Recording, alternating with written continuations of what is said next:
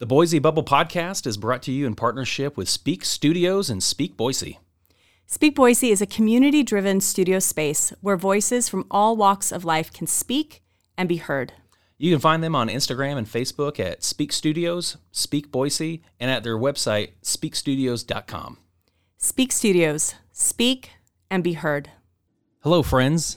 Do you need help finding a place to live in the Treasure Valley? If so, you're out of luck. We can't help with that. But do you know what's not in short supply and overpriced? A Volkswagen Jetta.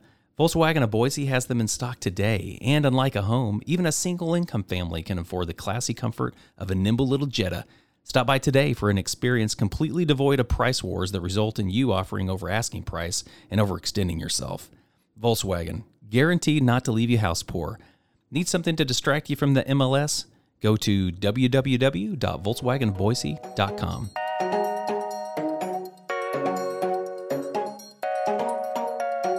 This is the Boise Bubble Podcast, where we talk all things Treasure Valley. We're your hosts, Shane and Natalie Plummer. Welcome back to the conversation.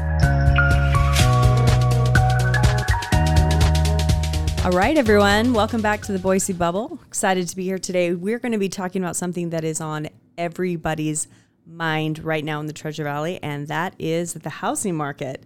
So we're really excited to welcome Jesse Taff. Jesse, will you tell us a little bit about yourself and kind of, I guess, why we invited you on today? Yeah, definitely, and excited to be here. Thanks for bringing me on. But so I am a licensed realtor here in the Treasure Valley area, do business from Boise to Caldwell all the way up to McCall and Riggins, and have a pretty good idea of what's going on in the housing market, being in and out of it every day, and also run with my go-to preferred lender, a YouTube series called Buying the 208, where we talk about mostly housing-related topics, but a lot of local stuff as well. So for any other questions or things that you guys are looking into or want to find out, definitely check that stuff out, as well as this podcast to get more information on what's going on right now. How long have you been doing Buying the 208? It's been about a year so far. So usually we put out a new episode or vlog, you could say, every 2 weeks. And again, a lot of it's housing, but not all of it is. So try to keep it local as well. Cool. Yeah, I learned a lot of things. I learned about golf from you guys, which was really cool. I love it. I love listening to you guys. And so we're excited that you're here today, especially because, people in the Valley have some strong feelings about housing right now. Is that an understatement of 2021? No, I think that it's. I think that most of the people that have been here for a long time that don't really plan on leaving, they're probably the most tense. I think because they see things just rising around them all over the place, and it seems like we're in this area or this time where you just can't afford a house or the same house that you could afford 5 years ago or 10 years ago, and that strikes a chord with a lot of people. Yeah, yep, and like we'll kind of go through some of the points and reasons maybe how we've gotten here and what to do going forward. But the one thing I will say is, of course, there's going to be a lot of strong opinions one way or the other about the topics that we'll touch on. But I'll do my best to keep them just facts and figures and try not to speculate too much and let you guys decide where you think this housing market is headed. We'll lead you to speculate at the right times. Don't worry, we'll take care of you. All right. Well, one of the questions that we're getting a lot, I think you're probably getting a lot, is, are we in a housing bubble?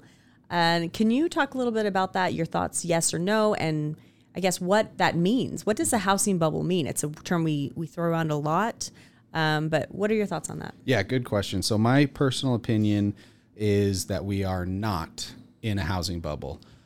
We are in a crazy market right now, rapidly appreciating, rapidly growing, but to be in a bubble, something, quote unquote, has to be inflated, and also at the flip of a switch or the drop of a dime has to pop and essentially come collapsing down upon itself. And I don't believe the housing market we're in is in that scenario right now. And with that being said, of course, it's natural and healthy for any market, real estate especially, to go through fluctuations, some up movement, some down movement. But I don't believe that what we're in right now is an actual bubble where we're going to see a 50%, 100% crash. Mm-hmm. I do think the reasons that we have gotten to this point are legitimate, and there is no actual inflated value or inflated reasons that this market has gone up so quickly. And do you think that's a lot to do with our availability right now of just houses? Yeah, exactly. So really there's dozens of reasons, but kind of have three laid out. And my number one reason is supply and demand. And a lot of these figures and reasons are not just the Treasure Valley. This is nationwide that we're seeing this type of housing market escalate. So it isn't just local. We're seeing it probably, the highest rate across the U.S., but it is happening in other cities as well. So yeah, supply and demand is what drives all markets, and that is the biggest reason how we've gotten to this point is there's not enough inventory of homes and a significant surplus of buyers. So to put that into perspective, July of 2007, so just before what was the last housing bubble and crash, there were 4 million homes for sale. This year, so early 2021, there's only 1.03 million homes for sale. So that's 3 million home deficit from 2007. Nationwide, correct. So for the dummies of us in this group, and I'll speak for the masses, if there's a nationwide trend to find housing, which is driving prices up nationwide, where are the people coming from? Is it all from metro areas that are bleeding off into the majority of the other parts of the United States that are not metro, suburb, rural? Mm-hmm.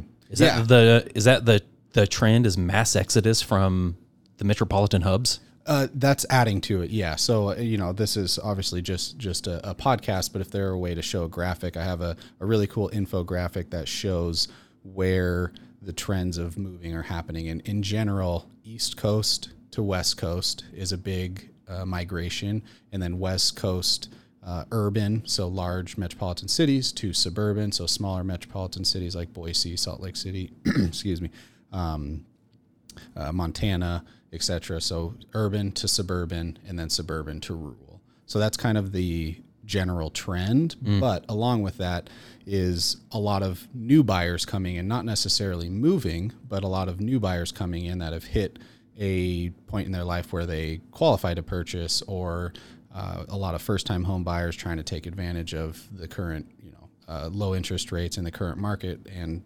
essentially come next year have, a lot of equity and grow their interest rates for me. Because, I was just saying, going on that, we have all these new home buyers, but trends are showing that people are staying in their homes much longer. We have a large population of senior citizens that are staying in their homes, and so those homes aren't becoming available like they used to be. Yeah, exactly. And that's what's hurting the inventory. So people are staying in their homes longer. We are adding new buyers, especially along the West Coast and some of the West Coast suburban or smaller metropolitan cities.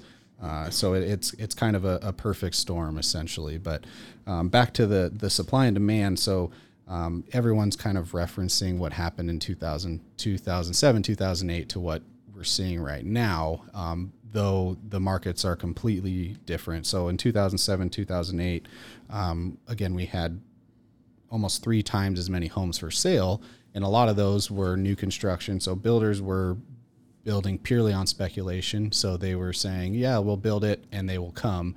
Right now, it's the exact opposite. All of our new construction and builders are building to keep up or try to catch up to the amount of demand that we have. So there's no speculation. They know if they build 10 homes right now, all 10 of them are going to be sold. We were actually hit pretty hard in 2007. We bought a home in January of 2007, and the market crashed within months of that. It was like the worst time to buy a house. It was a mess, and we lost a lot of money on that moving. It ended up being fun. We ended up having a prostitute squat in our home when it was a rental for a while, and that was lots of fun. It was super great, and then just having to make up that difference. So that bubble burst. We definitely were not fans of that, but no, we took our licks. Yeah, like a lot of people. But it does feel very different than that time. If you went through that, it does feel different. Yeah. Before you go on, I'm curious about your points, but just for context, the interest rate these days is remarkably low. What are the current rates, and how do you compare those to, like, when our parents were buying houses? Interest rates were so much higher than they are these days. Compared to like the 90s or the 80s. Where are we and where do we come from? Yep, good question. So rates right now obviously fluctuate, and I'll just quote what I'm seeing marketed out there, but typically we're in that 3% plus or minus a quarter or an eighth of a percent depending on the buyer, which is on the terms of scale, the lowest ever. So historical lows, we've seen it almost touch 2.5, but in general, anything below 4 or 5% is extremely, extremely good. Like you mentioned, several generations ago when they were purchasing, they easily were in the double digits. I can't even imagine that. We just refinanced our 15-year note, and what were we like? 2.25. Yeah. Yep. It was crazy. We're like, how can you not do this? Yeah, almost free money essentially. Exactly. But so that's helped and aided a lot of the buyer demand, is taking advantage of historically low interest rates. Wow. So finishing up your thought on what brought us here. What else do you have? So another main reason why I guess this isn't a housing bubble is, of course, the financial side. So we talked about supply and demand. Finances is the other big piece, and really was the main driver for the 2007-2008 bubble and the bubble exploding essentially. So the difference is, right now, the credit scores on average for home buyers is 80 points higher than it was in 2008. So just with that, you can justify that the buyers are more qualified for the loans that they are getting right now.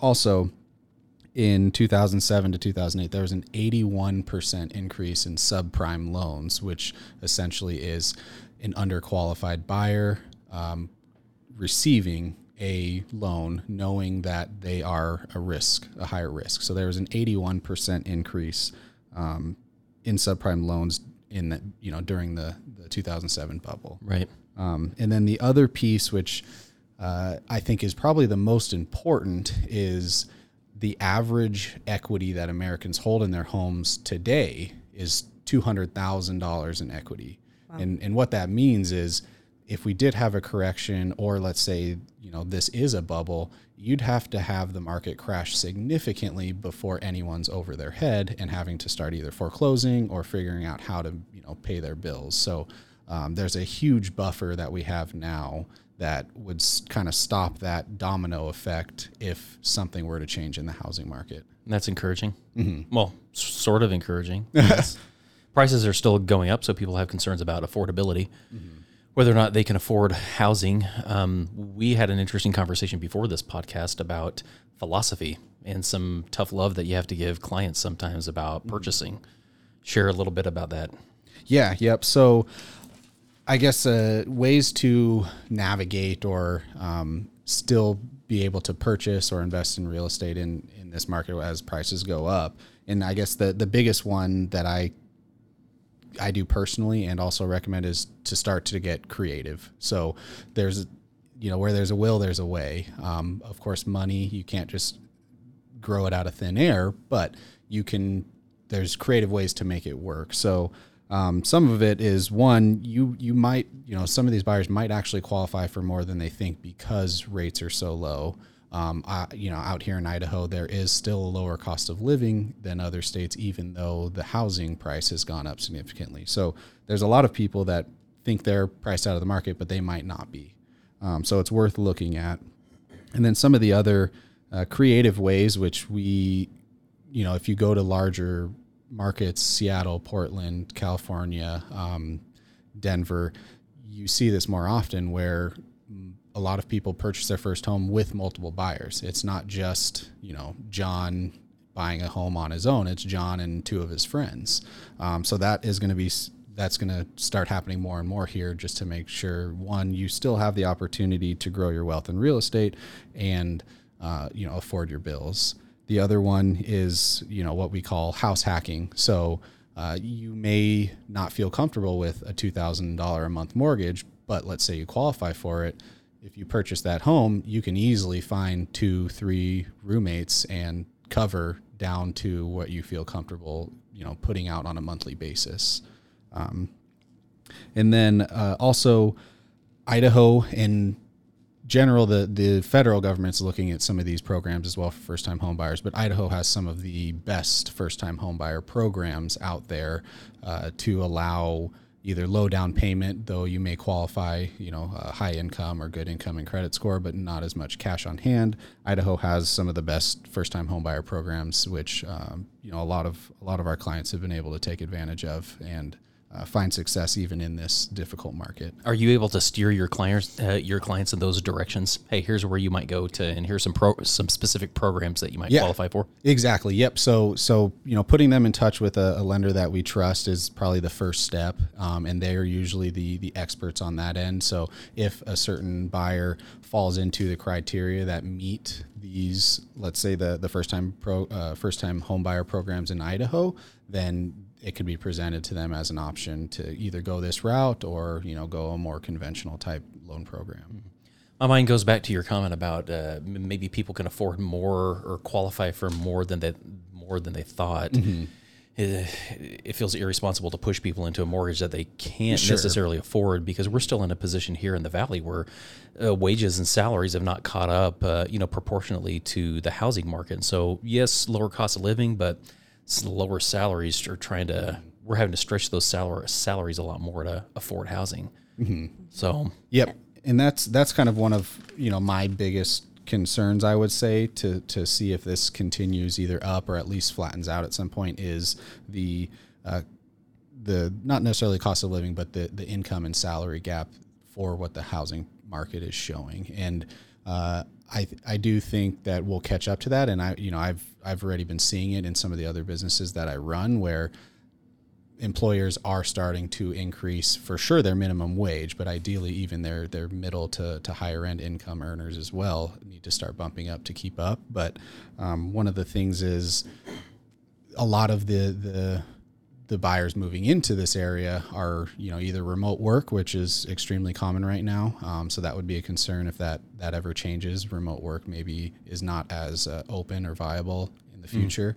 And then also they're able to come here and have a little bit of buffer in income. Let's say they can't remote work, and then go find something to provide the income that they need. So, this era or generation is filled with entrepreneurs, taking advantage of online sales, social media, or just starting up their own businesses. And Idaho and Boise is kind of set up to allow for a lot of that. So, yes, some of our typical salaried employee type positions aren't quite there yet, but more and more people are finding their, side hustles or completely replacing their income with their side hustles, which, is allowing them to continue to purchase even though prices have gone up. We know a little bit about that. Yes. Fingers crossed. Right? Yeah. Okay, well, let's say somebody's coming to you, and because it feels like the rules have changed. I mean, in every arena, someone's coming to you and they want to buy. What are your basic rundowns, your points for purchasing right now in the Treasure Valley? Yep, great question. So yes, that does happen every day. Yeah.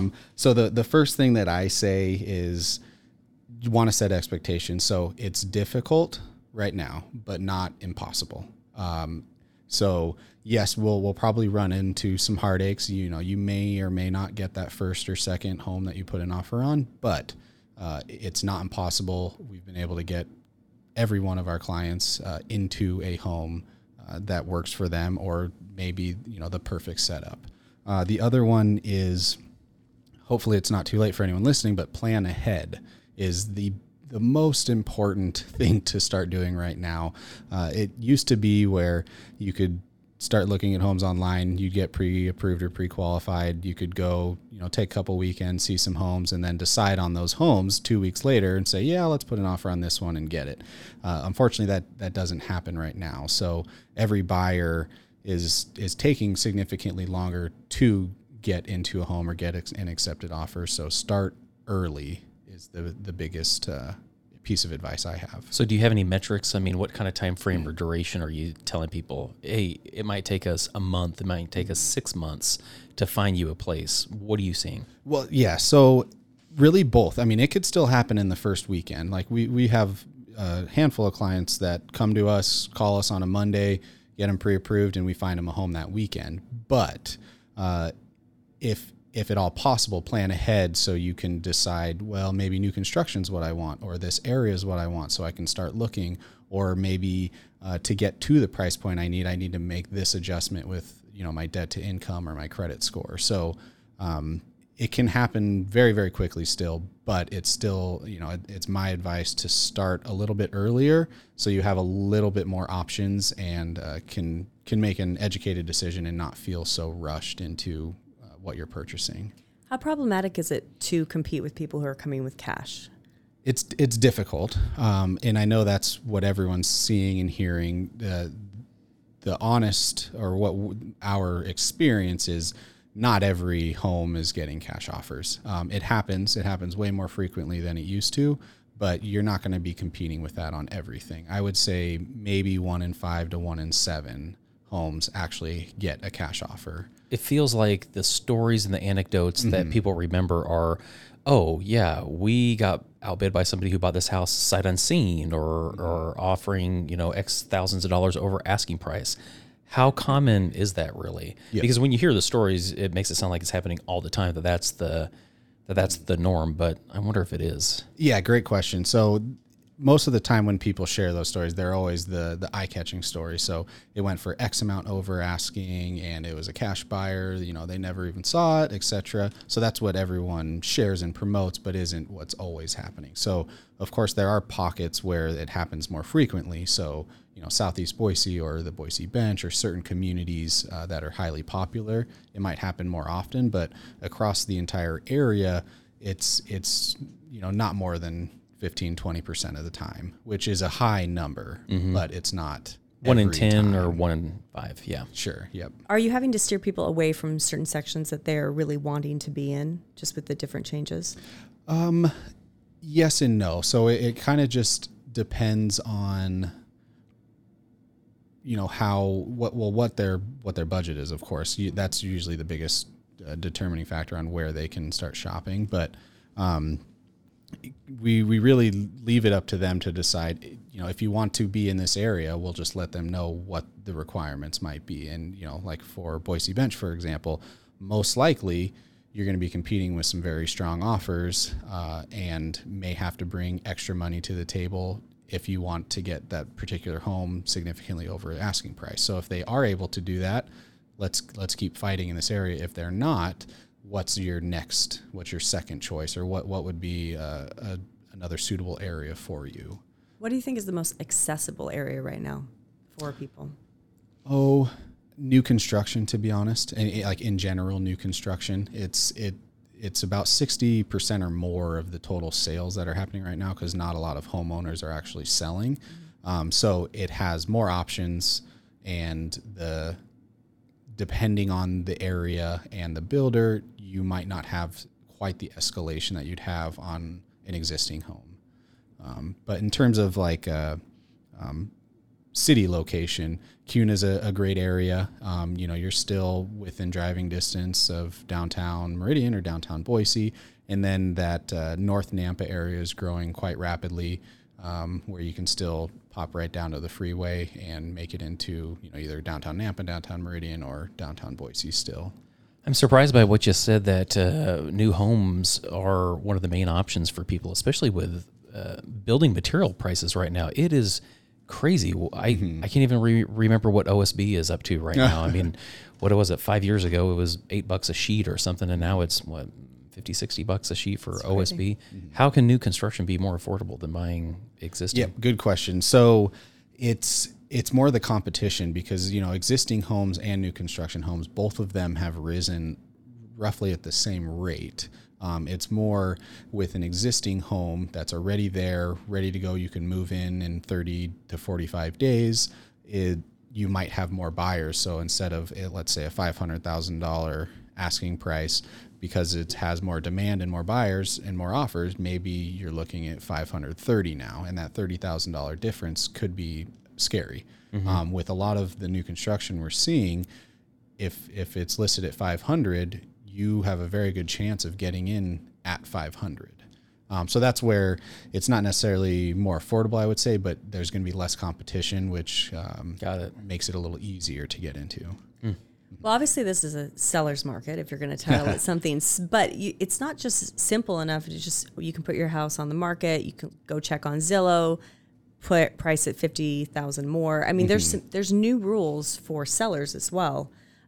What would you say to people who are interested in taking advantage of this right now? Yeah. Yep. So I guess the main points would be, one, this can't last forever. So, no one or very few people are perfect at timing the market, stock market, real estate market, whatever it is. So one, it can't last forever. So if you're considering or thinking about or need to sell to either move, buy, upsize or downsize, this is quite possibly the best time ever to do that.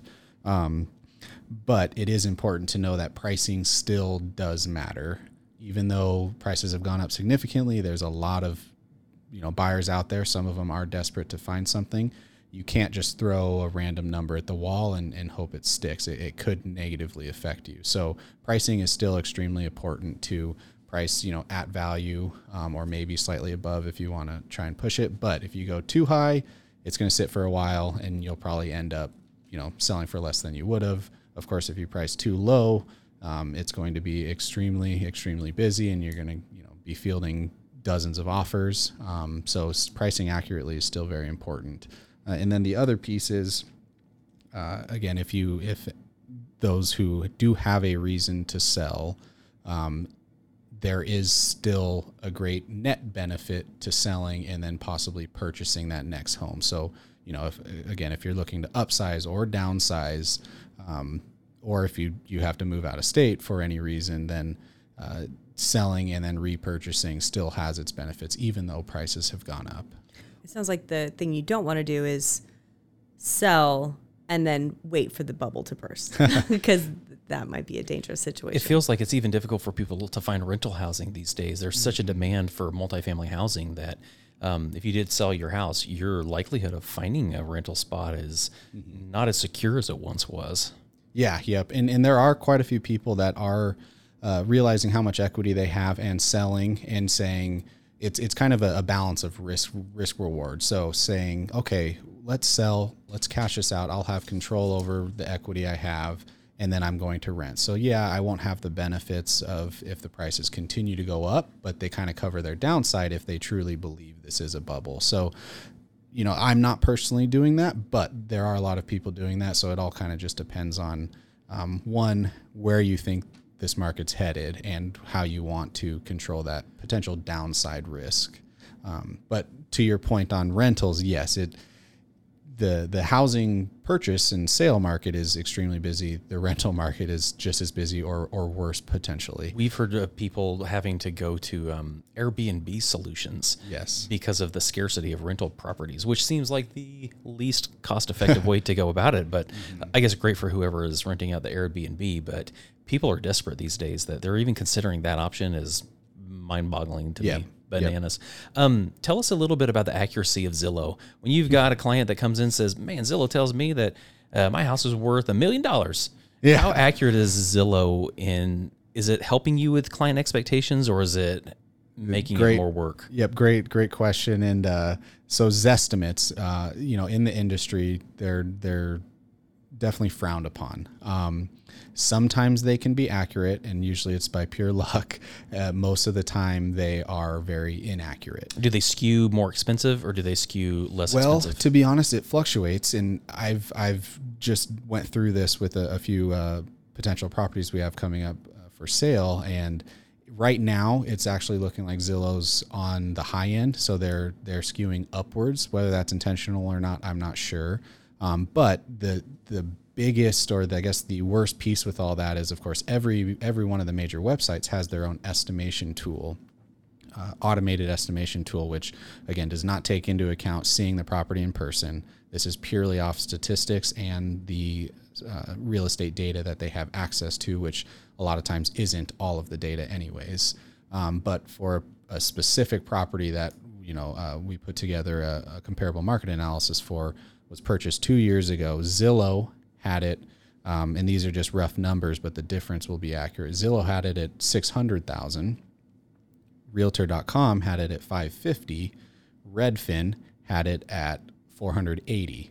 So we're talking over $100,000 difference between the three major websites that 80% of the population uses. So, one, to answer your first question, yes, they are very inaccurate a lot of the time. Sometimes they may get lucky and it's close, but it's definitely not something anyone should make a decision off of. The best way to go is to talk to your trusted real estate agent and have them actually run some numbers. Take a look at it in person if possible, and then give you a very, very accurate idea of what the market value would be. Can I circle back to Natalie's previous question about advice for buyers? Mm-hmm. Like if someone is wanting to buy, we talked about setting expectations for duration, might take a little while. Mm-hmm. What else do you tell them? I mean, with the inventory going so quickly, they've got to be ready to move. Mm-hmm. People have to be ready to make a move very quick. Along those same lines, what else do you tell them? What else are you advising them to be ready for? Yeah, good question. So, like I mentioned, it used to be you have maybe 5-10 days to think about something and make an offer. Right now, it's within the same weekend it's listed is essentially when you need to decide if you want to make an offer or not. But and that sounds scary because it is just a couple days, but that's where going back to planning ahead kind of covers all of that. Is if we start a little bit earlier than when you need to, you have a chance to go see 2, 3, 6, 7 homes before you're in a place where you need to make that decision. So I'm hearing from you that people need to be ready after they walk a home to say yes or no. Yes. Yep. Which is what happened with our house. We bought our house 11 years ago. Mm-hmm.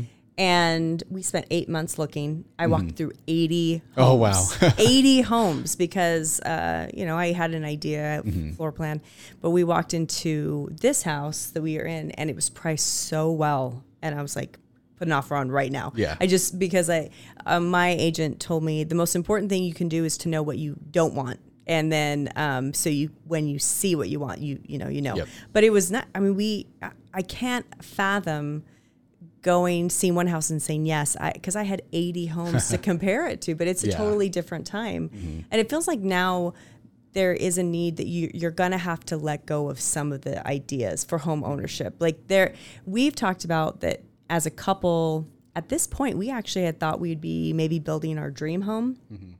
And now we're like, actually, our home now is going to be our dream home, and let's just really invest in that because, everything's changed so much. But there was this idea of, okay, well, I need my perfect home that has the perfect laundry room and it has these big spacious closets. And I think everyone's kind of tucking in and realizing having a home is such a privilege, and it's not about those little details anymore, which, is sad. So people can't afford to be as particular on their checklist. Mm-hmm. What are the absolute essentials that we need? Mm-hmm. And does this home check them for now? Yeah. Yeah. And we used to say, okay, well, I want to live in this school district, because that was one of the big things for us. Of course, with how populated, Meridian specifically is, we actually got kicked out of our school that we chose our house for because it was too busy. And so they bus us across town. But it's funny because I'll hear people say that are wanting to move here, well, we really want to find a good what are the best school districts, and where should we be looking if we want this in this proximity? And they'll be discussing on these local boards, and now everyone's like, "Are you joking? You don't get to choose that anymore." Good luck if you want to come here at all. And it's such a different conversation. We hired somebody in my previous company that had moved from California, and their expectations whenever they came, they were looking at land and just talking about, oh, I'd like to buy at this place and that place. And this is during the recruiting process before we'd even, maybe it's post offer, but we extended the offer and the person said yes. And their checklist, their expectations were, I thought, yeah, I'd like that too, buddy. I'd love to have a house in this spot and this much land and A, B, and C, and they still haven't found something, and they're so frustrated because of the expectations that they came here with. Well, we did that too. When we came, we actually told our realtor we would like a colonial or a craftsman on an acre because we moved from Tennessee. And she said, oh, that's adorable. And we're like, wait, why don't you have craftsmen and colonials in I still don't know why we don't have them. Like, those are really great homes. I did appreciate our realtor who set us our expectations very quickly of like, okay, this is what we have here. And this is and to move forward, so that there wasn't, our disappointment lasted not very long. There was a sting and like, okay, well, we're in a new place and we need to adapt. And we love our house. I mean, took some time, but we got it to where we wanted to. I'm just glad we're in a house. Seriously, every day I'm like, oh, I'm so glad that we bought our house. Exactly. So like you said, it's a privilege, of course, to own a home. It's something that a lot of people want and try and aspire to. But right now, like you mentioned, you can't necessarily be the pickiest ever. But it also, this is something I tell mostly our first-time home buyer clients, is real estate kind of builds on itself. So, we're talking the average equity is $200,000. This first home that you find probably isn't 100% perfect for what you've been envisioning the last, 10, 15 years, but it will probably get you closer to that home because, again, real estate continuously grows. Any 10-year period, it's always up. So this is real estate kind of is like stepping stones. So get your first home. Hopefully it meets for sure all your essentials, hopefully a few bonus items. And then maybe in 2 years, you can step up to the next one, or 3 years or 4 years, depending on, how the market goes. So don't, like you said, don't come in with the grand idea that you're going to get that movie style dream home that you've always envisioned. Hopefully we can get that for you, but it's probably not too likely. But getting into a home itself should be, the first goal, and then let that kind of help grow and build to get to your dream home. How often do you have to crush someone's dreams? Not that often. Luckily, luckily, since real estate is such a hot topic, really across the country, most people are fairly well educated on what's happening, what to expect, really what the first major steps are too, which is of course looking online to see what's even possible. So they usually have a very good idea of what to expect and reasonable expectations and vision for what they want. It seems like a hard time to be an agent. What's it like to be a real estate agent right now? Yes. I would say, it's great. I love it. It is difficult though. And really for a couple of reasons. The market and I say this personally and can speak for almost every other real estate agent I know and talk to, we don't really like this market. A lot of us are invested in real estate, our personal homes or rental properties, and we like to see the appreciation. But I do not want to see it continue like this, because it is more difficult for us. And our job, hopefully, most of the people's reason for getting into real estate is to help other people accomplish their real estate goals. And it's very difficult to do that right now. So the market has made it significantly harder for buyers. So that means, every buyer takes significantly more time for us than it used to 2-3 years ago. Also, since there's less homes available, it takes potentially 2x, 3x, 4x as long for those specific clients to find that property. And then the other piece is everyone sees and hears about real estate and the price is going up. So there is a huge surplus of real estate agents in general. And again, this is nationwide. There's more real estate agents than there are listings across the U.S. How are people making it? Are they switching jobs? Or there's a very, very high turnover rate. So the statistics are 80% of new licensees won't renew their license. So that means within the first 2 years, they quit or don't succeed enough to provide the income that they were expecting and don't renew their real estate license. So what are agents and agencies doing to be more competitive with each other? I would say it still comes down to personal connections, trust, experience. And then the other piece is especially on the listing side, being creative on how to get that property marketed out there to as many eyes as possible to try and get your client or the seller the highest price. So a lot of it is just continuously improving and tweaking on the practices that we do have, and then building and growing your connections and relationships around the area. Are agents resorting to reducing their fees? Because I know that in the past, realtors are notorious. Yep. There is no fluctuation on the fee. And you ask anything like that, it's like you ask for a naked photo. And they're like, no. Heck no. Yep. Get out of my office. Don't ask for naked photos. No, but I'm just saying it's very personal. Just don't do that. Like, where are we at? Are they to that point right now where they're considering less?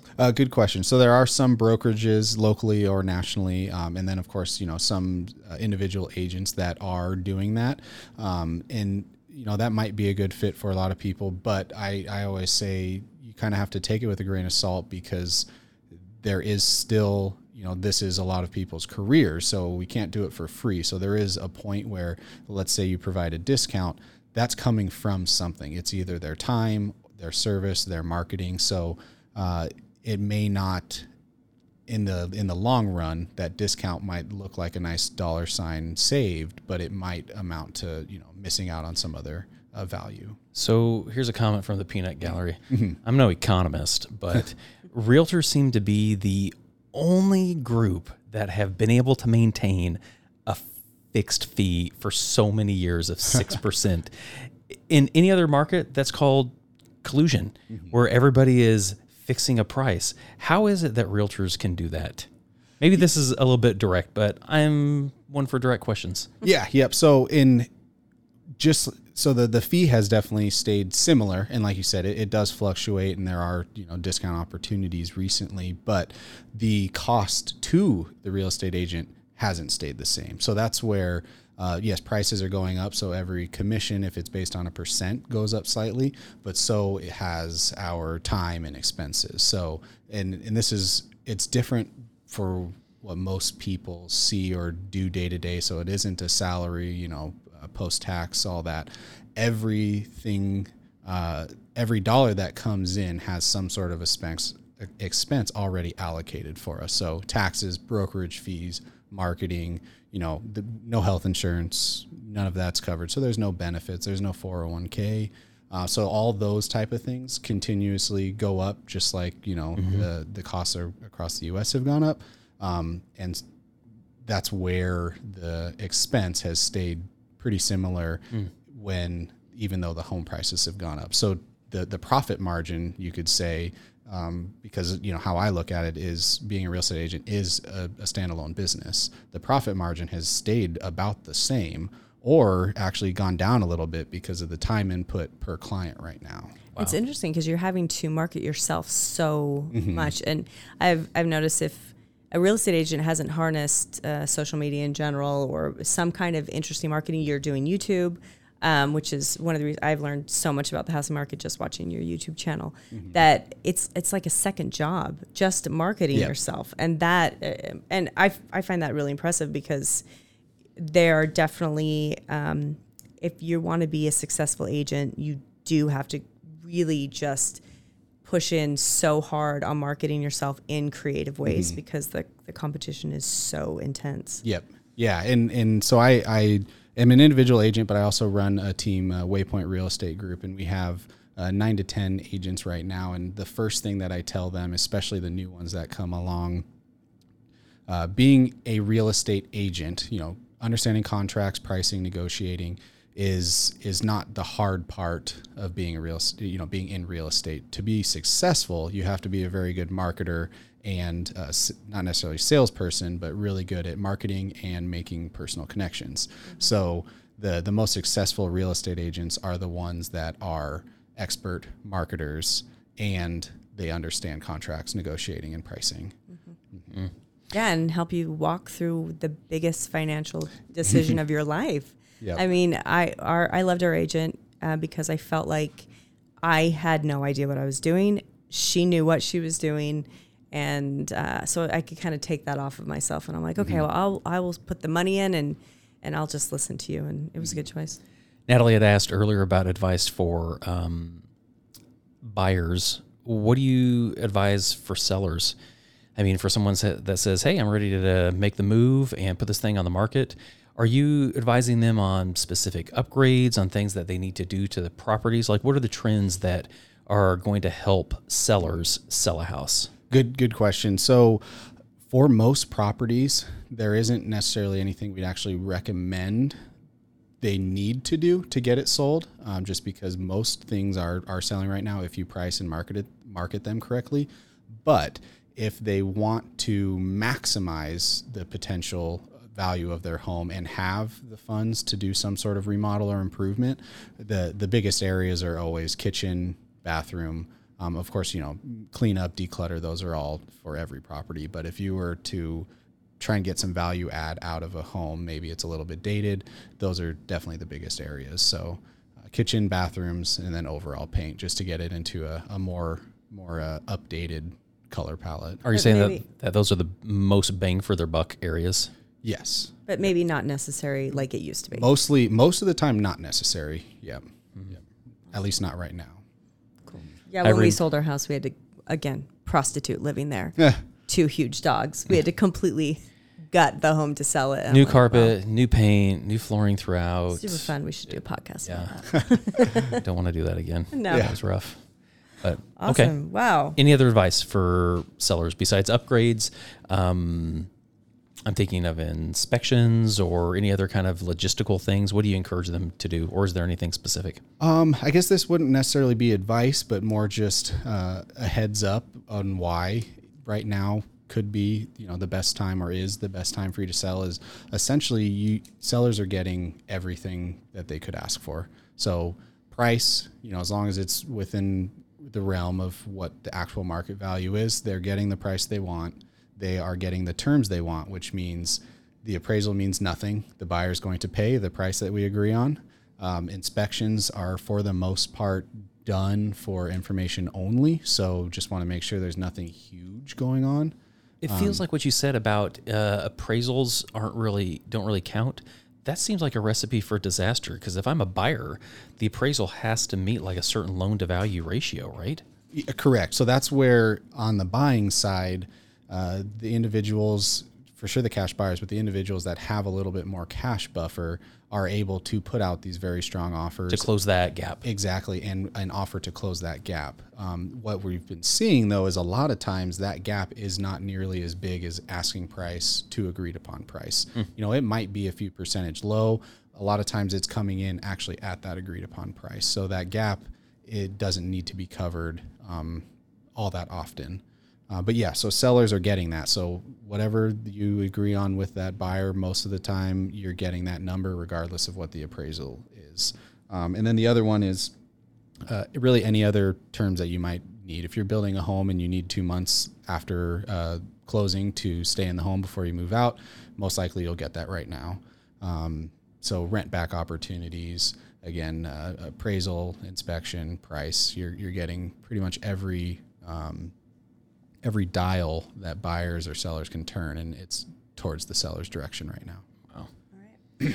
Well, thank you so much. That was extremely helpful. And if people want to get in touch with you or see more of you on social media, where can they find you? Yeah. Yep. So my personal page is a great start. So on Instagram, that's just Jesse_Taff. You can find me on Facebook. It would be great to follow the real estate team, as we put out a lot of information between myself and the agents on the team. What is your team? We never discussed that in the very beginning. Oh, did we?